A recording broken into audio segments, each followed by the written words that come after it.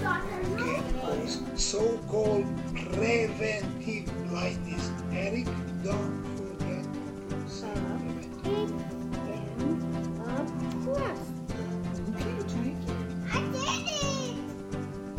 Med Family is a show about a family journeying through medical school with kids and navigating married life. Tag along to see how we got here and where this journey is taking us. Hello and welcome to another episode of Med Family. I'm excited to present a very special episode. Karen took the night off to watch some cooking shows and some Project Runway, and is allowing me to host two awesome fellow students from Trinity who will share their rotation experiences. We use a different technical setup this week, so I hope you'll forgive some of the technical difficulties and we'll be able to enjoy the episode either way. Here you go. Both my guests today are Trinity students. One has been in my class since term one, and the other has been a little bit further along in medical school. Seth EU is a fourth year in medical school. He came to Trinity from Utah, where he met his wife and worked as an EMT. When he was on the island, he only had one child, but since returning stateside, his family has welcomed their second child. Best I could tell, his time on the island was spent in a small room with two other classmates studying all the time and never attending class. He has waved goodbye to step 1 and step 2, and was in the hunt for his residency match while doing his electives. Last time I asked him, he was interested in matching into emergency medicine. The other guest today is Brandon West, who I think comes from California. But he went to school in BYU, Idaho, where he met his wife, Kylie. From there, he lived in Oklahoma, Texas, and did some time in South Africa. Before medical school, Brandon worked as an EMT, pest control salesman, and quality control for yogurt. On St. Vincent's, he was my library friend, which is to say that he spent the time in the library and I was in the adjacent computer lab for hours on end. He has one kiddo and one more on the way within the next few weeks. Last I asked him, he was interested in family medicine, internal medicine, hospitalist, and maybe emergency medicine, though I think that generally just means he's keeping his options open. Let's get that about right? That's about right. true. Okay. Is there something about EMTs and wanting to go in emergency medicine? That's a great question. I think I think if you're becoming an EMT and work as an EMT, you're obviously attracted to that kind of atmosphere. You're used to that type of high adrenaline type job, and emergency medicine is usually one of those specialties that translates from the field into the actual hospital. And so that's one reason I enjoy it and I want to continue it. So yeah, I love the thrill. So yeah, like you said, you gotta go into it for the thrill and the knowledge base. And you feel like you can handle situations better. That is one reason that being an emergency medicine physician and an EMT, you're just like, you're used to chaos and you get used to it, which is kind of nice. Well, you definitely had a bit of a step above us when we were doing the skills test in Central Georgia, doing the intubation. Like you actually understood what the pieces of the intubation tools were. So that's King tubes. Sure. I never did intubation. Intubation was actually new for me, but King tubes, I could do King tubes. I was an EMT, basic. I got trained in different modules because our area did that. All right, so I wanted this to be, I guess, about your rotations and kind of get a little insight into each rotation, what you just come from and what you're going into, I suppose. Was starting out, kind of kicking us off. What rotation did you guys finish off with? I actually just finished an emergency medicine rotation. It was my first one of my fourth year. And I really liked it. I think as we were talking just a little bit before this, I think it helped solidify my desire to go into emergency medicine. I mean, I liked every single specialty, but emergency medicine seems to encompass all those specialties. And you get to have that adrenaline. You just get a little bit of everything. And so that was the kind of icing on the cake of why I want to be an emergency medicine physician. So where were you doing your emergency medicine? So it was, it was in Tooele, Utah, at Mountain West Medical Center. It's like a small community hospital, and it's really small. It's only 12 bedrooms or 12 bed ER, but they stay really busy. I was always up on my feet throughout the entire shift. Just out of curiosity, what do you typically get? What kind of calls? Yeah. Honestly, like half the rooms are full of COVID right now. Okay. Yeah, it was surprising how much COVID patients we kept getting, and they were always young, like in their 30s. And then the rest of them varied from, broken bones stitch, like lacerations. I was gonna say, do you get like a lot of motorcycle trauma or things like that? Yeah, just because there are some like a lot of mountains and dirt bike trails. Yes. And so we get those types That's what I was of curious traumas. about. Because it's a small hospital, we don't get like really bad traumas because they usually fly those patients from scene. But usually the smaller things we'll get. So it was cool. So how were your hours, I guess? So it was really nice. It was 8-hour shifts. I usually did 7 to 3. So Okay. 7 a.m. to 3 p.m. And then after 3, it was usually so busy that I would try to wrap things up. And so it usually ended up being more like 4 o'clock. But after Okay. that, like I was kind of done. I would just go home and study a little bit more and hang out with the family. But it was a really, really great shift lifestyle. No on call. That's also a huge plus with emergency medicine. Were you shadowing your doctor? Or was No, it, so over there it was initially it was only shadowing, but contract they made and all that jazz. Anyway, I was able to do procedures, so stitching. I helped with a chest tube a couple times, intubation. Helped with like peds codes, adult codes, CPR, just anything that I felt comfortable with my EMT background and things that I haven't done before, like suturing and chest tubes and things like So that. did you learn the chest tube stuff on this rotation, or did you already know this from one of your core? No, I actually learned it on the rotation. I was familiar with chest tubes just from when I worked in the ER at the University of Utah, and the chest tubes they used were like the width of your thumb or the diameter of your thumb. They were just big suckers. And this time the doctor told me like those are kind of going away, and they use like these little pixie tail chest tubes, which are like a 12 French compared to like a 23 French. I feel like that's a lot less painful. Yeah, exactly. And this The guy. EMTs in the room know what this means. I don't really know. Yeah, what it's this just means. basically a smaller diameter, just kind of like the smaller than the diameter of your pencil. Essentially, Oh, wow. was better and a lot more comfortable for the patient when you had to get that in versus your thumb being stuck in there. So Oh, I bet. Did you tell him it was your first time, or? no, I didn't tell him. You got to fake it till you make it is what I've heard many times. So, but the doctor was right there, helping me and make sure I did things appropriately and correctly without. That's pretty I cool. think you can tell them after you've done it. That was your first time. Yeah, once everything's gone smoothly. Maybe when Yeah. the tube comes out, and there's no infection. Yeah, exactly. So lots of COVID patients, lots of random accidents. Any favorite situation that you kind of ran into, or? My favorite ones, honestly, were the ones I didn't know what was going on, and neither did the doctor know. Like a lot of times we had to send patients out not knowing what was going on with them. We did our whole workup, and there wasn't anything that we could find that was going on.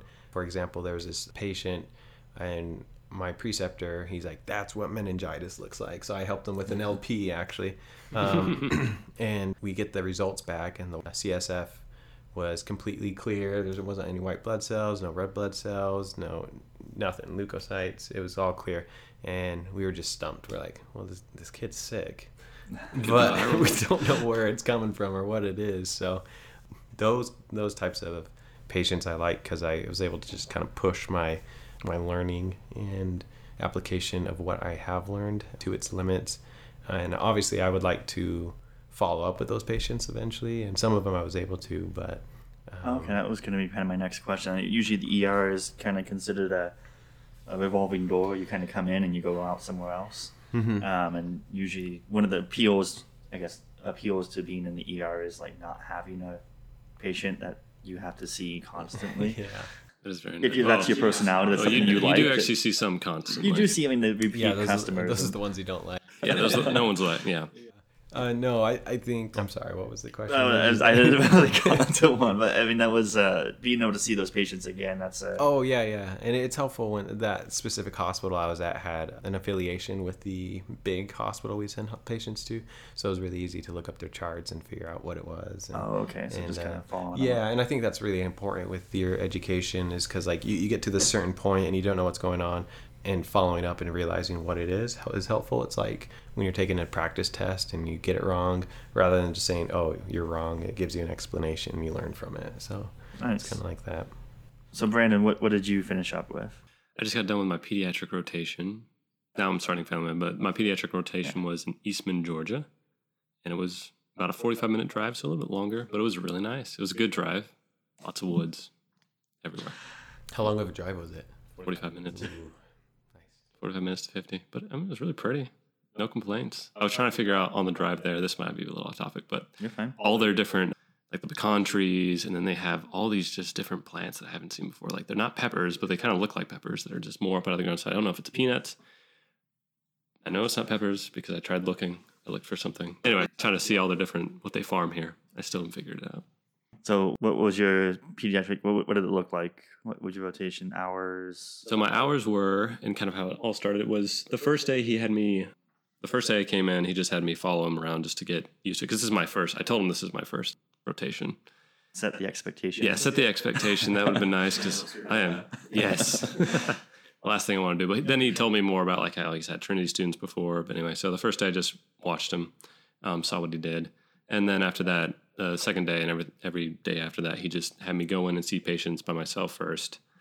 And then I come back and report to him what I found or what I didn't find. Because he told me to read the room a bit and don't do anything that, you know, it's going to make the kid more upset because he's going to do the exact same thing I'm going to do. And there's no point in making him even more upset. The parents aren't happy to begin with. So that's basically what he told me. He's like, just go in and do it. Just read the room and come back. And that's basically what happened the rest of the time. It was really fun. It was nice because I got to see what he did and what I did. So it was nice because he didn't watch me as I was doing things, which I always feel like is a great thing because you're a little bit more kind of aware and you make more mistakes, I feel like, when people watch you. So it was nice just going in by myself and making my own mistakes and then watching him come in and do it and then making notes of, okay, I should have done this and that, or I missed this exam, I missed this part of this exam, and just kind of preferences that he likes to do, actually. So that was really nice. Yeah, the same thing. I did that in the ER, and it's really nice because you go in, do your thing first, report back to them, and then they would ask me questions. They're like, oh, did you check this? Or like, oh, are their legs swollen? And you're like, crap, I forgot to check the legs. And so it helped me, you know, obviously it helped you, you know, just to like better your skills and then watching them as well. Yeah, I agree. That was very helpful. But I would typically get home, and he had another, so Eastman was the main place, but then he has another place in McRae. And that takes that takes about an hour and 10 minutes to get there. Not from Eastman, but from Bon Air. So from Eastman, it's about another 20, 25 minutes. And so we would go there as well. And those days I would typically get home at about 6 o'clock, 7 o'clock, because I would get done at his place about 5, 6-ish. Because he was the last one there. I mean, he owns his business and he likes to be there, even on his vacation day, which was on Friday, Saturday. Sometimes Friday, mostly just Saturday. He would come in and still just kind of walk around. So would you go in on Fridays and Saturdays? I would go in on Fridays and Saturdays as well. Did you? He didn't. He told me I didn't have to come in on Saturdays. Saturdays was half day, so we only were there till 12 o'clock. We still saw patients. Yeah, it was always busy. Which was really nice because we saw some cool stuff, which I was happy about. It's something else when you see it actually in person when you just read about it the entire time. What did you see? Oh shoot! Put you on the spot here. I saw. I'm gonna butcher these names. Eosinophilic esophagitis. So a patient that had been diagnosed with eosinophilic esophagitis, and these have already been pre-diagnosed, but he had some of the classic symptoms. He was throwing up. He didn't know they were throwing up every so often. They didn't know exactly what was going on. Apparently, he had the biopsy because I learned that to biopsy, you have to do a biopsy of it. You see an increased amount of eosinophils, and they'll put him on a steroid that will hopefully calm things down, and then they put him on an antihistamine. Or not antihistamine, sorry. They put him on an H1 blocker for his stomach. They start with H1 blocker first, and then they'll move up from there. But it was really cool to see that was there. That was a rare one. Another one was, I'm going to butcher this name. Not Duchenne's muscular dystrophy, but something muscular. Myotonic muscular dystrophy. Okay. Oh, I think I'm saying that correctly. Let's double check that. Yeah, myotonic muscular. Yeah, that's it. So I saw those in 2 kids, and I was like, wow, this is such a rarity. But it wasn't expressing at that time because they were so young. I guess it expresses later on. Okay. But I just knew they were diagnosed with it. It's a triple nuclear repeat disease. Trinucleotide repeat disease. That thing. And so yes, so we got to see that too. I was like, wow, these are just rare things coming out of the woodwork. Did they just like test for it? Just they tested for it, yeah. So I got to see that. They had, I can't remember. No, so they had a family history of it. So okay. They knew the father. Yes, they already were looking for it, and they tested the kids for it, and they knew that they had it. So that was cool to see as well. So a lot of cool, just really good stuff to see. Obviously, I didn't see a whole lot with the kids. Like they weren't showing too many signs or symptoms. Some of them did, some of them didn't. I mean, kids are really resilient. So Resilient or resistant? Both. Yeah, typically both. But no, it was a lot of fun. I'm glad I got to see like so many different patients. A lot of sports physicals though. A lot of sports physicals. That's kind of unfortunate. Well, that's not bad. You actually see some things in the sports physical too. It's like that looks like you might have gynecomastia. Which apparently is a common thing, actually. Oh, so those steroid use, huh? No, not that I know of. But yeah, apparently it happens, and it's a common thing actually at that age group, teenagers. Interesting. So, what was it like? I guess when you went into it, what were you expecting versus what was it like? Like how different was the expectation and how it was? I was expecting to know, like, to be put on the spot more often and to kind of be watched a lot and to know how to do everything, to have more like a rapid fire, like, because they always teach you, like, you're gonna get pimped out on so many questions, so many things. So I wasn't expecting that, but it was much more laid back and it was really nice because I hardly know anything. I feel like I hardly know anything. After step one, you just kind of know, all right, this is what they have. I don't know how to treat it exactly. So that was nice. That the expectation was, it was really just, it was more laid back.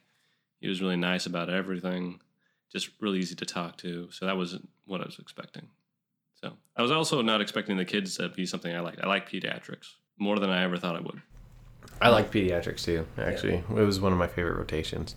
I told my wife, I'm like, I could do pediatrics, but I think it would also be, I think that desire is also because I really wanted to decorate a cool office, like or make things. All the murals you see on the walls. Exactly. Like, who did this one? Who did that one? I would put like a playground in the waiting room or something like that. Yeah. So do you like bow ties and stuff?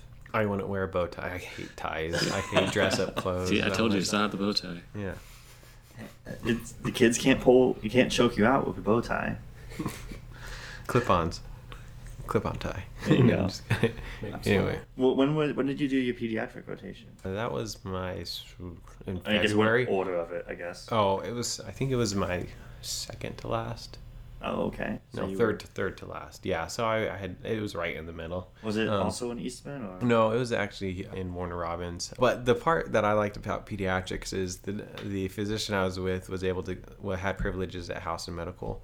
So I was able to go and be a part of like inpatient pediatrics. So seeing like newborns and newborn pathologies, like failure to pass meconium and stuff like that. Right after that, I didn't have that at all. Yeah.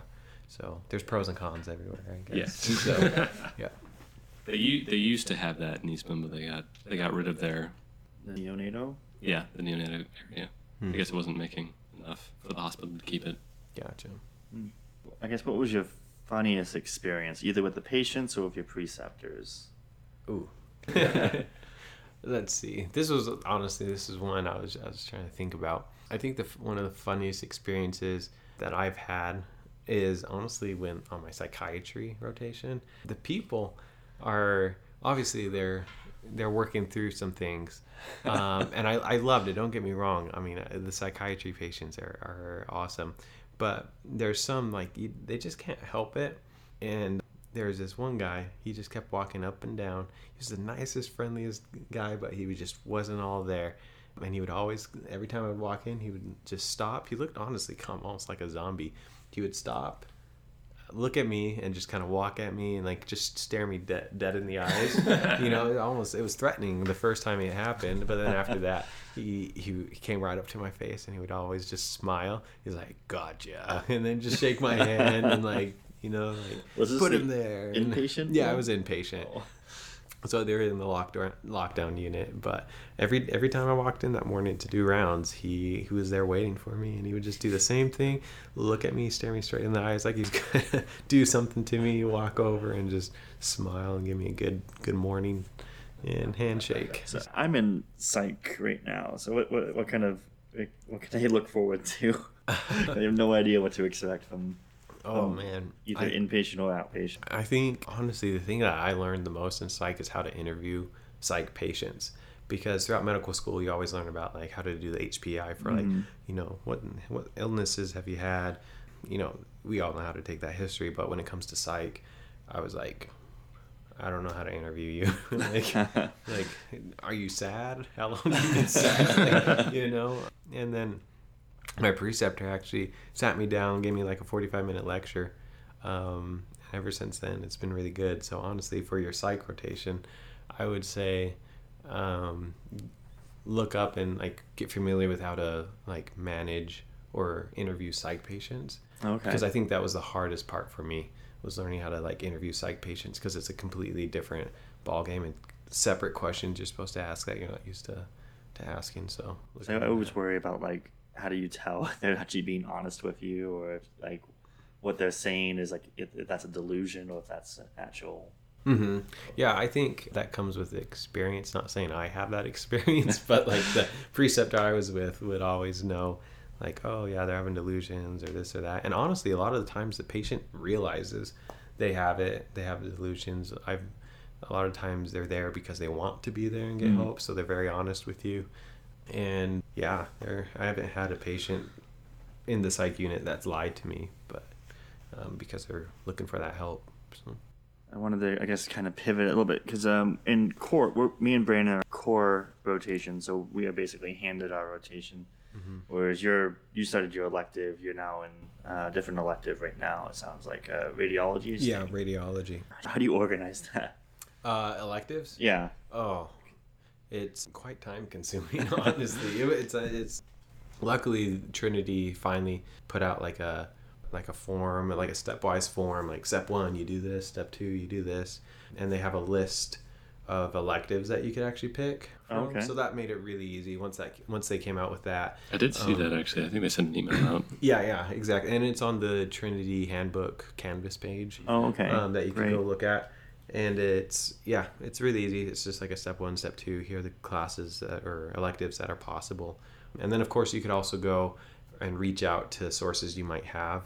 So like the one in Idaho would be one. So the one in Utah.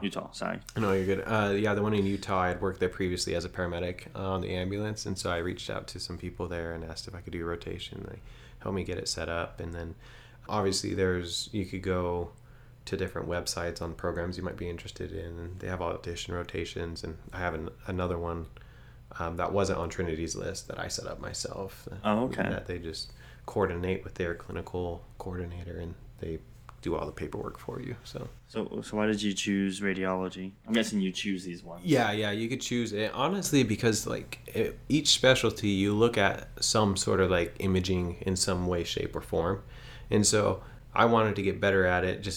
With emergency medicine, you obviously are going to be looking at imaging a lot, CTs, X-rays, and I just wanted to get better on like reading it, how to read it, stepwise fashion. And so I wanted an elective that could like push me and like teach me how to do that. And so that's why I did that. And I'll probably do neurology too. I hate neurology and I suck at it, but that elective is going to help me become better at it. And that's kind of why I chose radiology, because I sucked at it. So I'm hoping to get better at it. So yeah, on my family medicine rotation, we would get X-ray reports, and sometimes coming from an orthopedic background, where the orthopedic surgeons will do their own readings of their X-rays. Yeah. And you see some of these X-ray reports, and you're just like, it's like 2 sentences. It's like, how am I supposed to understand what's going on? So Brandon, how are you studying for shelf? Because that's, you studied the peds, you passed the peds shelf exam. Oh yes. How are you studying? After guessing 12, yes. I wasn't going to mention that. All right, that was the hardest one for me. There's a ton of different like little questions, and I'm like, I don't know. Like, C looks great, I guess. The reason why I guessed 12, although I didn't tell you. Well, yeah. So when I didn't know we didn't have a break. So it's 110 questions. I didn't know we didn't have a break, which I should have known. But they always gave it to it in blocks. It's been nice up until now. Live and learn. Blocks of 50. Take a break. And so I thought I had a break, but it mentioned that it didn't have a break. But I was like, I think there's a break. Skip right through that intro screen, huh? Yeah. So I did skip right through that intro screen, and I ended up getting to the last about 12 questions, and I was completely out of time. I had a minute left, and so I was like, all right, we're going to guess on all these. So I did 7. So I did C. And I don't even know if I got to the last 2 to guess on them. So it was... Oh, man. It was nerve-wracking. But you still passed. Still passed. I was like, yay! Yay, well, at least we still got through it. So yeah, I've definitely lived and learned from that one. But it was ridiculous. It was just that we had to read so much more, or not so much more. Just had to pay attention to a lot more of the reading, because in step 1 I don't think you have to pay that much attention to reading. Like you can look at the last sentence and look at what the answers are, and you're like, all right, I know what they're going for, and then you just pick out where you're going. But with this one, I feel like you have to read the whole thing, or maybe it's just I'm not used to it. Either one. But no, so to study for pediatric shelf and for these shelves, I think I'm just going to mostly use Online MedEd, just to do their videos just quickly, because they have high yield topics and they explain things really well. And then I really liked the Kaplan videos, actually. So they kind of take your whole book. They take the whole book that you have, and I believe he's a professional. I actually don't know what he does. But there is a doctor that goes through and reads things, basically reads the book and explains things in the book to you as he's reading along. So that's actually really nice. And so I think it's kind of like an audiobook? Kind of, yeah. Is it actually. made by Kaplan? It's made by Kaplan, yeah. Made by Kaplan. So I think that was a new feature that they put in. But the only problem is for this next one, for Family Med, they don't have their own section. It's like grouped in with Internal Med. So this next one for Family Med, I'm probably just going to do year-old questions, find out what Online MedEd recommends out of their internal medicine videos, because they have so many videos.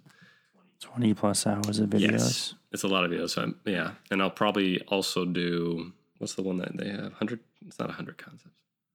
Case files. Case files. I'll probably do case files for Family Med, because that's only 100 questions. Is that what you did for peds files as well? I started doing that for peds, but for peds I just did Kaplan, because peds had its own book, and so I just read through the book and did the videos and did my Online MedEd, and I thought that was fine. I also just did the questions for Kaplan. I was very impressed with Kaplan, actually. I didn't like using Kaplan in the beginning and for step 1. Yeah, I didn't like it either. But I think I like him for warm up for it. I think I like him to step 2. I don't know if that's true or not, but so far I've actually liked them quite a lot for step 2. It's like, are they paying you for this, right? No, they are not. They're getting up there with everyone else. Seth, you were doing, for step 2 anyway, you were doing, best I can say is endurance training. Oh, yeah. For step 2, did that help? Oh, it helped a ton. Just because, like, step 1 for me, I'm just, my mind is like that squirrel thing, you know? So step 1, my biggest struggle was just like, after every 20 questions, I was just like zoning out and spacing out. And I'm like, I did not do well, or as well as I wanted to in step 1. And so I wanted to train myself to build that mental endurance and not get so unfocused.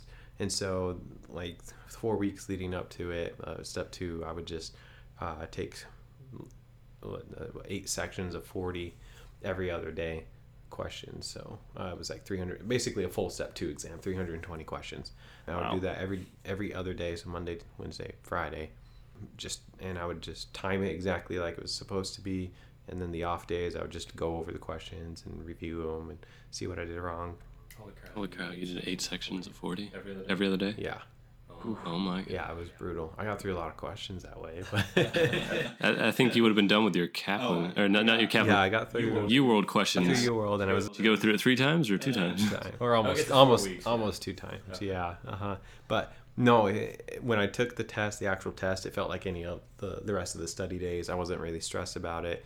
It was just like any other practice day, and I knew when to eat, what to eat, and it sailed really smoothly. The endurance training really worked out well. Yeah, it did work out well. At least for me, I needed it mentally for sure.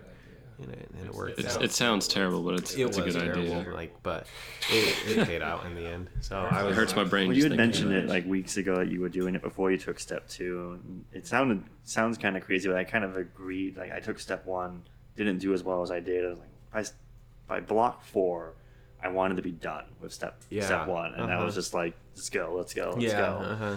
And that probably doesn't bode well for my score. No, it didn't for mine. And like you're just clicking, you're like, oh yeah, D looks great, and you just like you're just reading it quickly, and you slowly like, I don't know how I have 15 more minutes. Yeah, but then there's other times where I would just zone out on like question 15, and then I would just be hustling to get done with it because I'm running out of time, and I like choose their last question with like 2 seconds left because I had zoned out thinking about like, going boating or something after this. I had looking back at step one, like all the preparation I did, and I don't think it was bad, but it was like all the practice tests, and every Tuesday I would do a practice test because my exam was going to be on a Tuesday, but I would do like 160 questions. And it's like, well, that's not 7 blocks of 40. And that's what I did too for step one, and it that kind of tripped me up. I was like 140 or 160, give or take.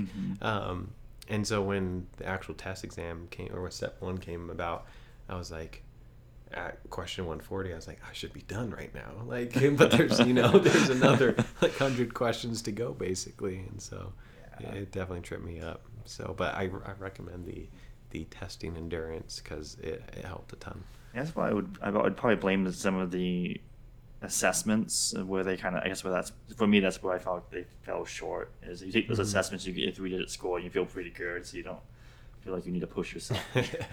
And then then you take the real thing and you're like, wow, that's way below the assessment score. That's just me. But then again, Kaplan does do their full length exams. I did take Good them. on Kaplan. I did take those. They're catching on. Well, their questions were very short and but easy. Yes. Well, they're not on step 2. They're very. Yes, They're your typical questions. Yeah, step 2 for Kaplan actually is very well done. Is it really? Yes. They're just as long. Do you agree with this? I never did Kaplan, okay. so I couldn't speak to that. Well, the MBME, I guess, I haven't taken step 2 yet, but with the MBME, they're on par. They're like the same thing. Okay. Well, I mean, I did family medicine, and kind of like the same issue you had. They didn't have a family medicine section. They just had medicine, and I wasn't going to go through. I'm not going to online med ed. I basically had to learn internal medicine. Yeah, I'm not doing that again. Yeah. You got to do it for the actual thing now. I'll be great when it gets to internal medicine. It's not my last rotation. You'll be set. Yeah, so I guess getting back to maybe these rotations, did any of the rotations for you, Seth, change your mind? I mean, it sounded like you stayed pretty much straight on emergency medicine, but any of them kind of tempt you to change your mind? Yeah, I went with it with a soft attitude of wanting to do emergency medicine. I wanted to keep my mind open in case there were other specialties that I wanted to do. But each one, like I loved each one. Like I like pediatrics like way more than I ever thought I would, both for the children and because I wanted to decorate my office like super cool. But the other one I liked was also OBGYN, which I never thought in the end of this world I would like that one. But I like the dynamic of like surgery and like your clinical office practice as well. But I think my favorite one aside from emergency medicine was surgery. It was my first rotation and I had an amazing preceptor, and I love surgery. I loved working with my hands way more than I ever thought I would. I felt like I did good. My preceptor, I said I did good. I feel like that's something coming from a surgeon. You were one-on-one with that. Yeah, it was one-on-one, and I remember the first surgery day, she's like, all right, scrub up or scrub in. And I'm just thinking to myself, I was like, I don't even know how to scrub like properly. What's sterile, what's not sterile. Yeah, exactly. And so I snagged one of the scrub techs and I was like, hey, I'll buy you cookies if you teach me how to scrub it. And I did, and she taught me, and they were really helpful. But anyway, I realized I loved a bunch of everything, every specialty. And I think that's what enforced my decision to go into emergency medicine. It's because in emergency medicine you deal with like OBGYN, you deal with pediatrics, you deal with some surgical procedures, you get a little bit of everything. And I think that's why going through all of them solidified my choice to go into emergency medicine, is because I got to enjoy everything but not have to go through 6 different residencies to get into it. Actually, side question on top of that. So now with family medicine, not family medicine, with how did you decide between internal medicine though and emergency medicine?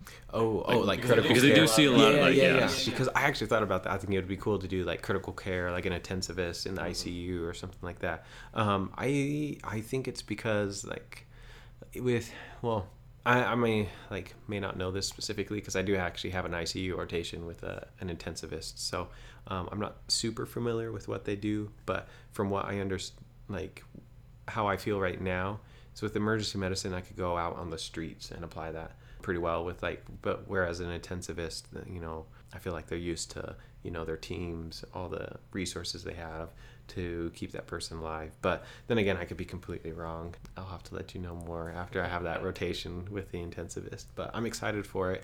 When do you have that one? It's in January, I believe. Oh, okay. Yeah, so it's a little bit of ways. Toward the end? Yeah, it's towards the end. But at this point, you've already applied to residency. Just about, yeah. I at the end of the month of September, you'll throw in your application. And I think another reason I'm not doing the internal medicine route is because I don't know, I'm just not smart enough for internal medicine. I know you need a certain step score, and I'm like, I don't think I quite got it. So I'm like, my step 2 was fine, but they judge all their entries into residency off of your step 1. Yeah, and so if they just use a computer system, it's all right, any student below 220, we're not even going to look at, even if there are other applications strong. So they use a cutoff point. Well, hopefully that wouldn't change for you, actually. I was about to say, hopefully that changes eventually with the step 1 cutoff. Yes. There's a theoretical gonna be so possibility heavy. for ours it might change a little, but because it's also going to be that supplemental application. For certain specialties, they'll have flagging and whatnot. Yeah, and internal medicine does have a supplemental application that they have with its residency program now. That dermatology and something else. That's it. So, wait, are you doing a dermatology route? Me? No. Okay. I would be too bored. Yeah, looking at people's skin. So. That sounds awful. Yeah. Actually, that was one actually recommended to me by the pediatric doctors. Do derm. I mean, there's a ton of derm. Don't you have family that has? Yeah.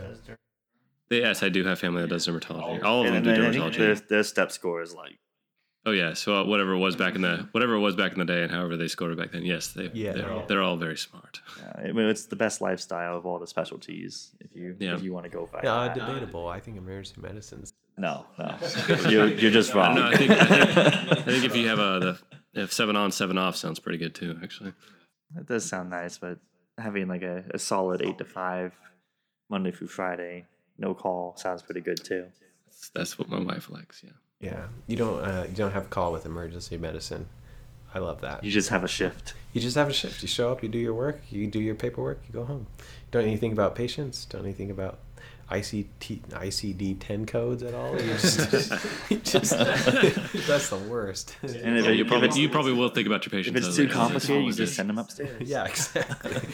Just kidding. I'll call the hospitalist. They're I don't know what's going on. Here you go. Well, there's always a specialist on top of the specialist. So even the hospital doesn't know. There's someone else, someone smarter up the chain. Yeah. Speaking of your wife, Brandon, I understand that OBGYN is still not in the picture for you. Not that I know of. No. Oh, your wife won't let you do that? No. Just no. She asked me don't you want to be an OB? I was like, no. They have the worst lifestyle. I mean, that's the one. That's honestly, I think I would have done surgery if it wasn't for the schedule. Oh, really? Yeah, I didn't like the schedule. And same with OB. I'm like, I want to be home. I want a life. Yeah, it's not with the schedule. Just I don't know. There's just so many things that can go wrong. I'm dealing with babies and mothers. And don't get me wrong, I love mothers and I love babies, but when they are cooking together, they have problems. There's just random things happen to women when they're pregnant. It's just so bizarre. I'm not ready to deal with that, especially all the emotions that go on. Yeah, I love that I've had 4 kids before I even started medical school, and now I can be freaked out about everything. I can't imagine what you're going through if your wife due any week now, and it's all the problems you can picture and you've learned about, even how remote they are. Yeah, ignorance is bliss sometimes. You know? It really is. But then you see something, and it's so is pediatrics then on your list of things to do or possibility? Pediatrics is definitely a possibility. It's definitely a possibility because I know there's specialties. I do want to specialize in something. If I go into a field, I do want to specialize. I believe. I mean, I'm still speaking young here because I still haven't gone through everything yet. So, but if I do pediatrics, I would specialize. Like pediatric nephrology or possibly yes. Nephrology is actually really cool, but I feel like I'd see a lot of sadness with nephrology.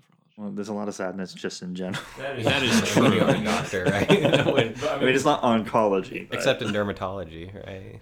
yeah, They're like- it's benign. no, yeah. Just a nevus. Don't worry about it. Yeah, no, but pediatrics is definitely it's on the list so far. I enjoyed that quite a bit. And your OB rotation, was it the one in Macon? hmm Was it with male OBGYN? Yeah, Oh, okay. I think a few of our yeah. So, classmates had him and enjoyed him quite a lot. yeah, he's a good guy, and it makes it easier when you're a guy, and the patient's seeing a guy. Like, it makes it a lot more opportunity. How do you say that word? Available to actually do procedures and stuff with him because the patient's already used to a guy. Whereas if you're with a female preceptor, they're like, no, Yeah, they probably chose the female preceptor for a reason. Yeah, so they're like, no, I'd get out. Like, I don't want a guy. Yeah, I was worried if I had the rotation and I'd be like in the hallway the entire Yeah, time. Just like, uh-huh. yeah. So what did you do in there? Yeah. Yep. But no, it was good. I liked it. Good preceptor, good experience and opportunities. So If you could do a rotation again, what would you do? Which for you, Seth? I guess I'm sorry, Brandon. You only have the one rotation. I don't have too much under my belt. no, I would actually do pediatrics. You got me saying pediatrics. No, surgery. I actually might change one of my electives to do a surgery rotation again because I liked it that much. So you did general surgery. Yeah, general surgery. And then did you do a special subspecialty? Yeah, it was vascular.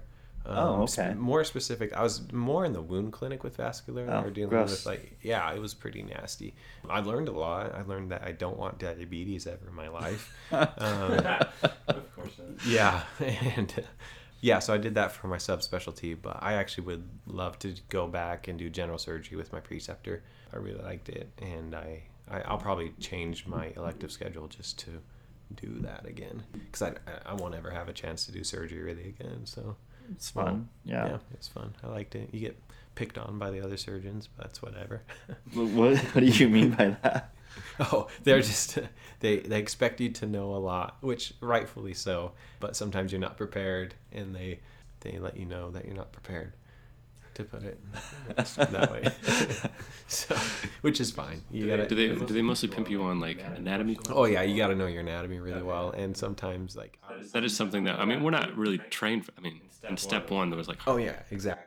100 concepts is all you need to know. Exactly. Yeah, exactly. It's like, oh, what's the first branch off the colic artery? And I'm like, I'm like, and like, Which I artery? know, and they weren't asking like just to dink around with me, but there was a purpose behind it, and I learned what the purpose was. But still, I was not prepared for some of the questions they asked me, and I was like, oh crap.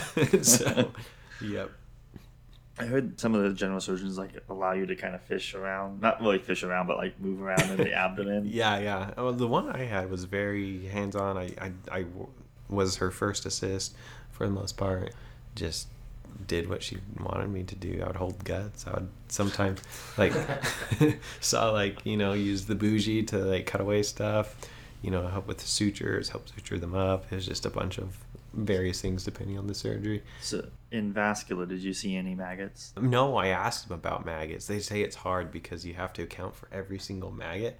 And so if they lose them, then you could be like liable or something like that. And I'm like, oh yeah, that'd be kind of a pain in the No, I guess I meant more of like really bad wounds that come in that have maggots. That have and maggots. That aren't medical. Oh, grade not medical maggots.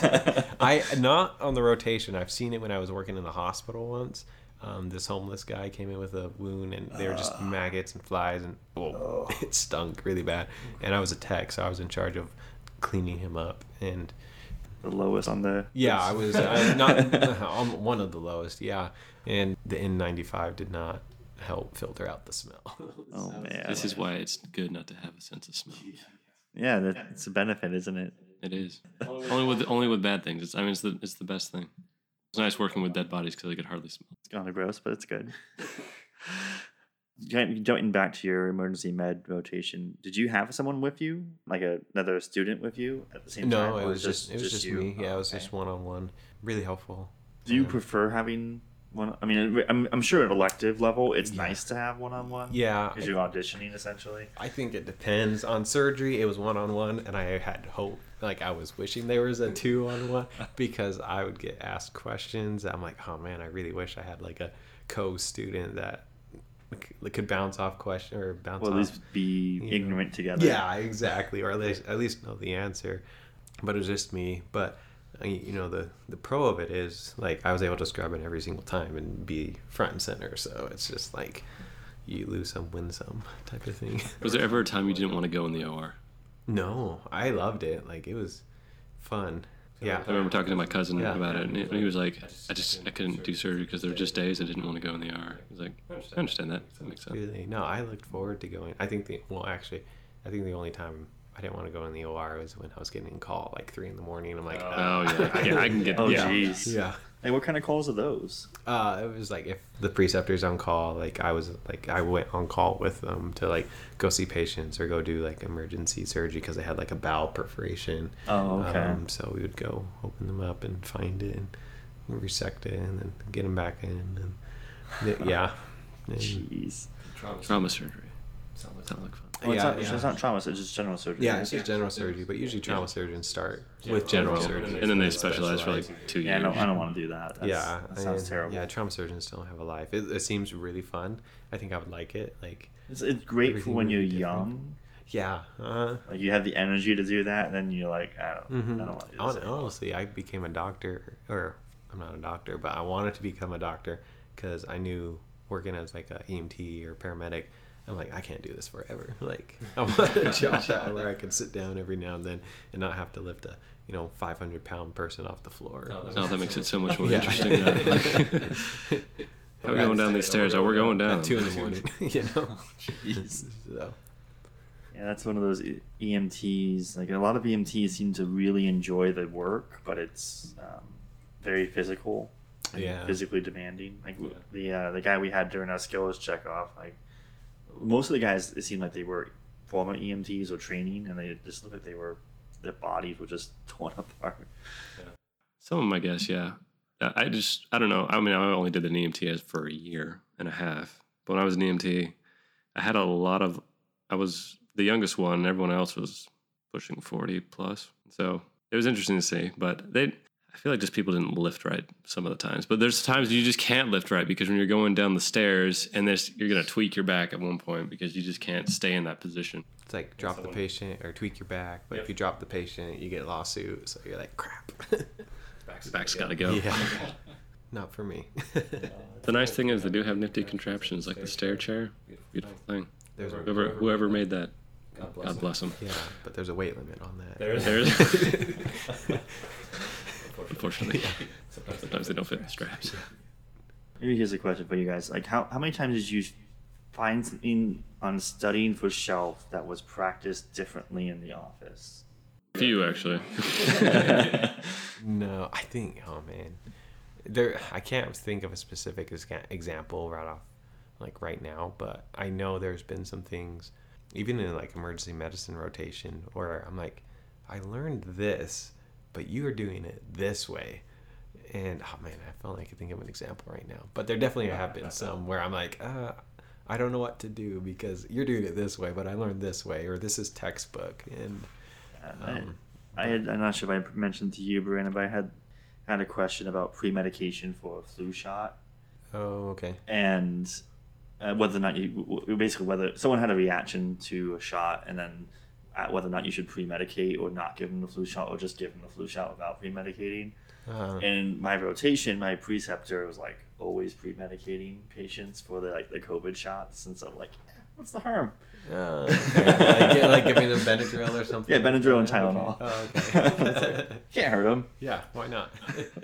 Yeah, the thing that kind of threw me for a loop all the time is that it mentions in pediatrics that you're supposed to have on your, not your stethoscope, what do we look in the ear with the audio? Oh, the otoscope.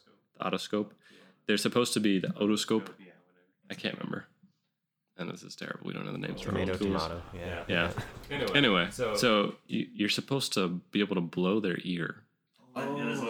Yes, you're supposed to do an attachment. There's attachment to it, and no one does that. It was one thing I remember, and I remember my preceptor from iHumans, like, that's really important. I'm like, and she does it in her practice. Does she really? Yeah, and Oh I my was just gosh. thinking, I was like, I don't do that. Like, they don't do that. Yeah, in no, my he doesn't do that. practice. He didn't do that at all. When I found that out, I was like, you haven't done that at all. And it's supposed to be. Like, what's the purpose of it? It's supposed to be super rigid. So I guess if it's an infection and they have a middle ear infection and there's fluid back there, it's supposed to be super rigid. Even if it's an infection, it's supposed to be super rigid. So you blow on it and it's not supposed to move like at all. But typically, if it's normal, you'll blow on it and it will move. You'll see it rip it.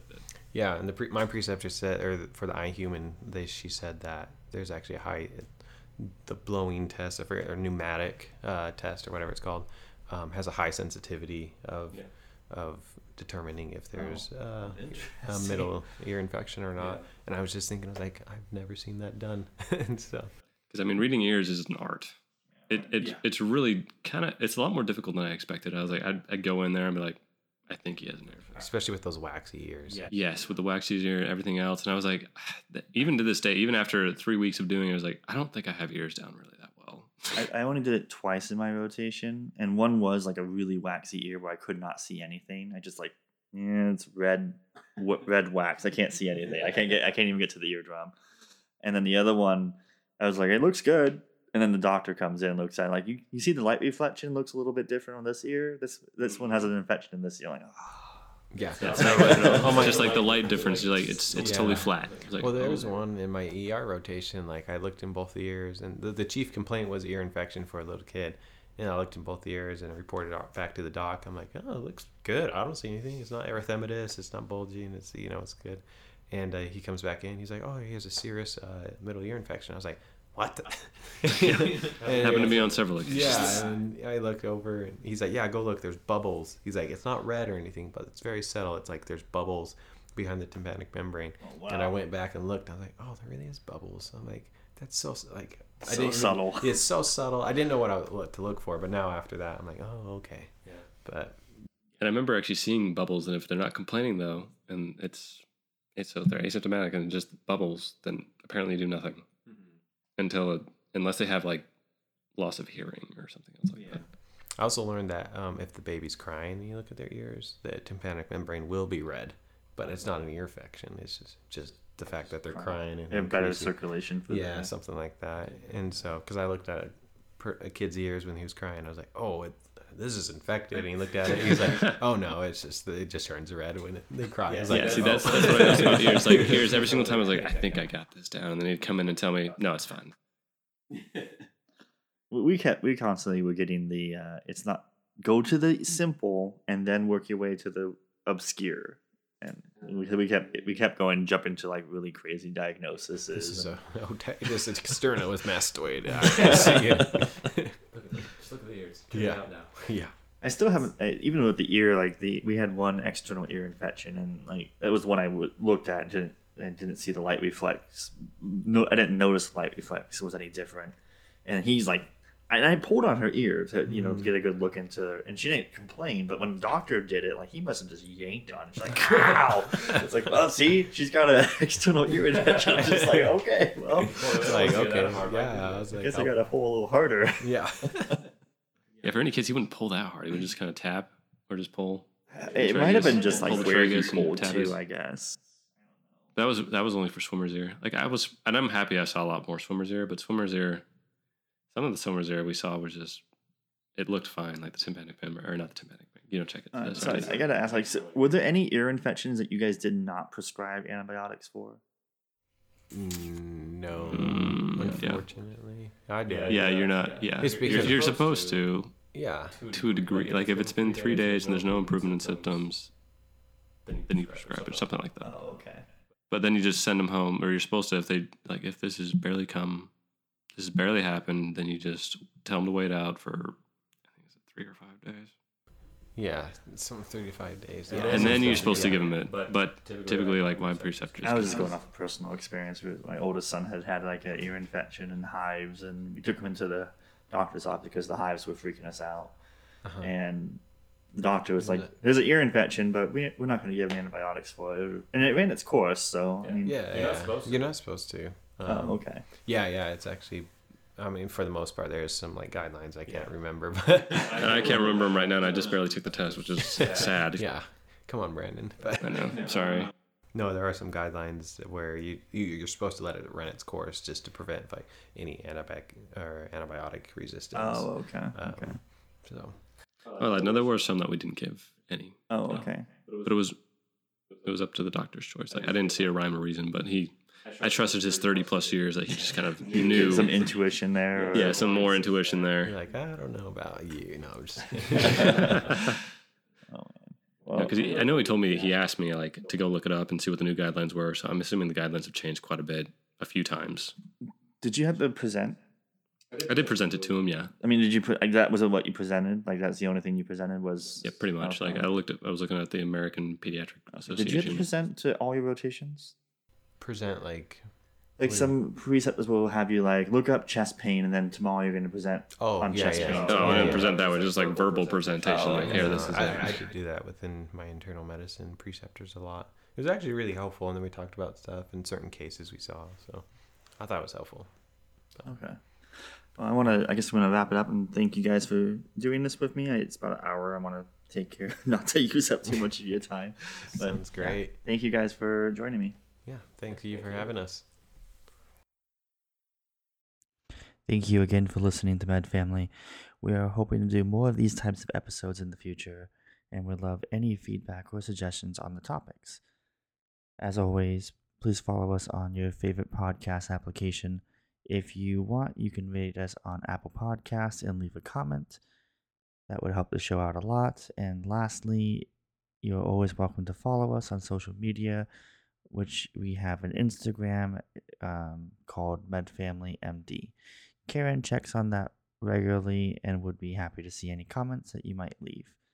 And thank you again for listening.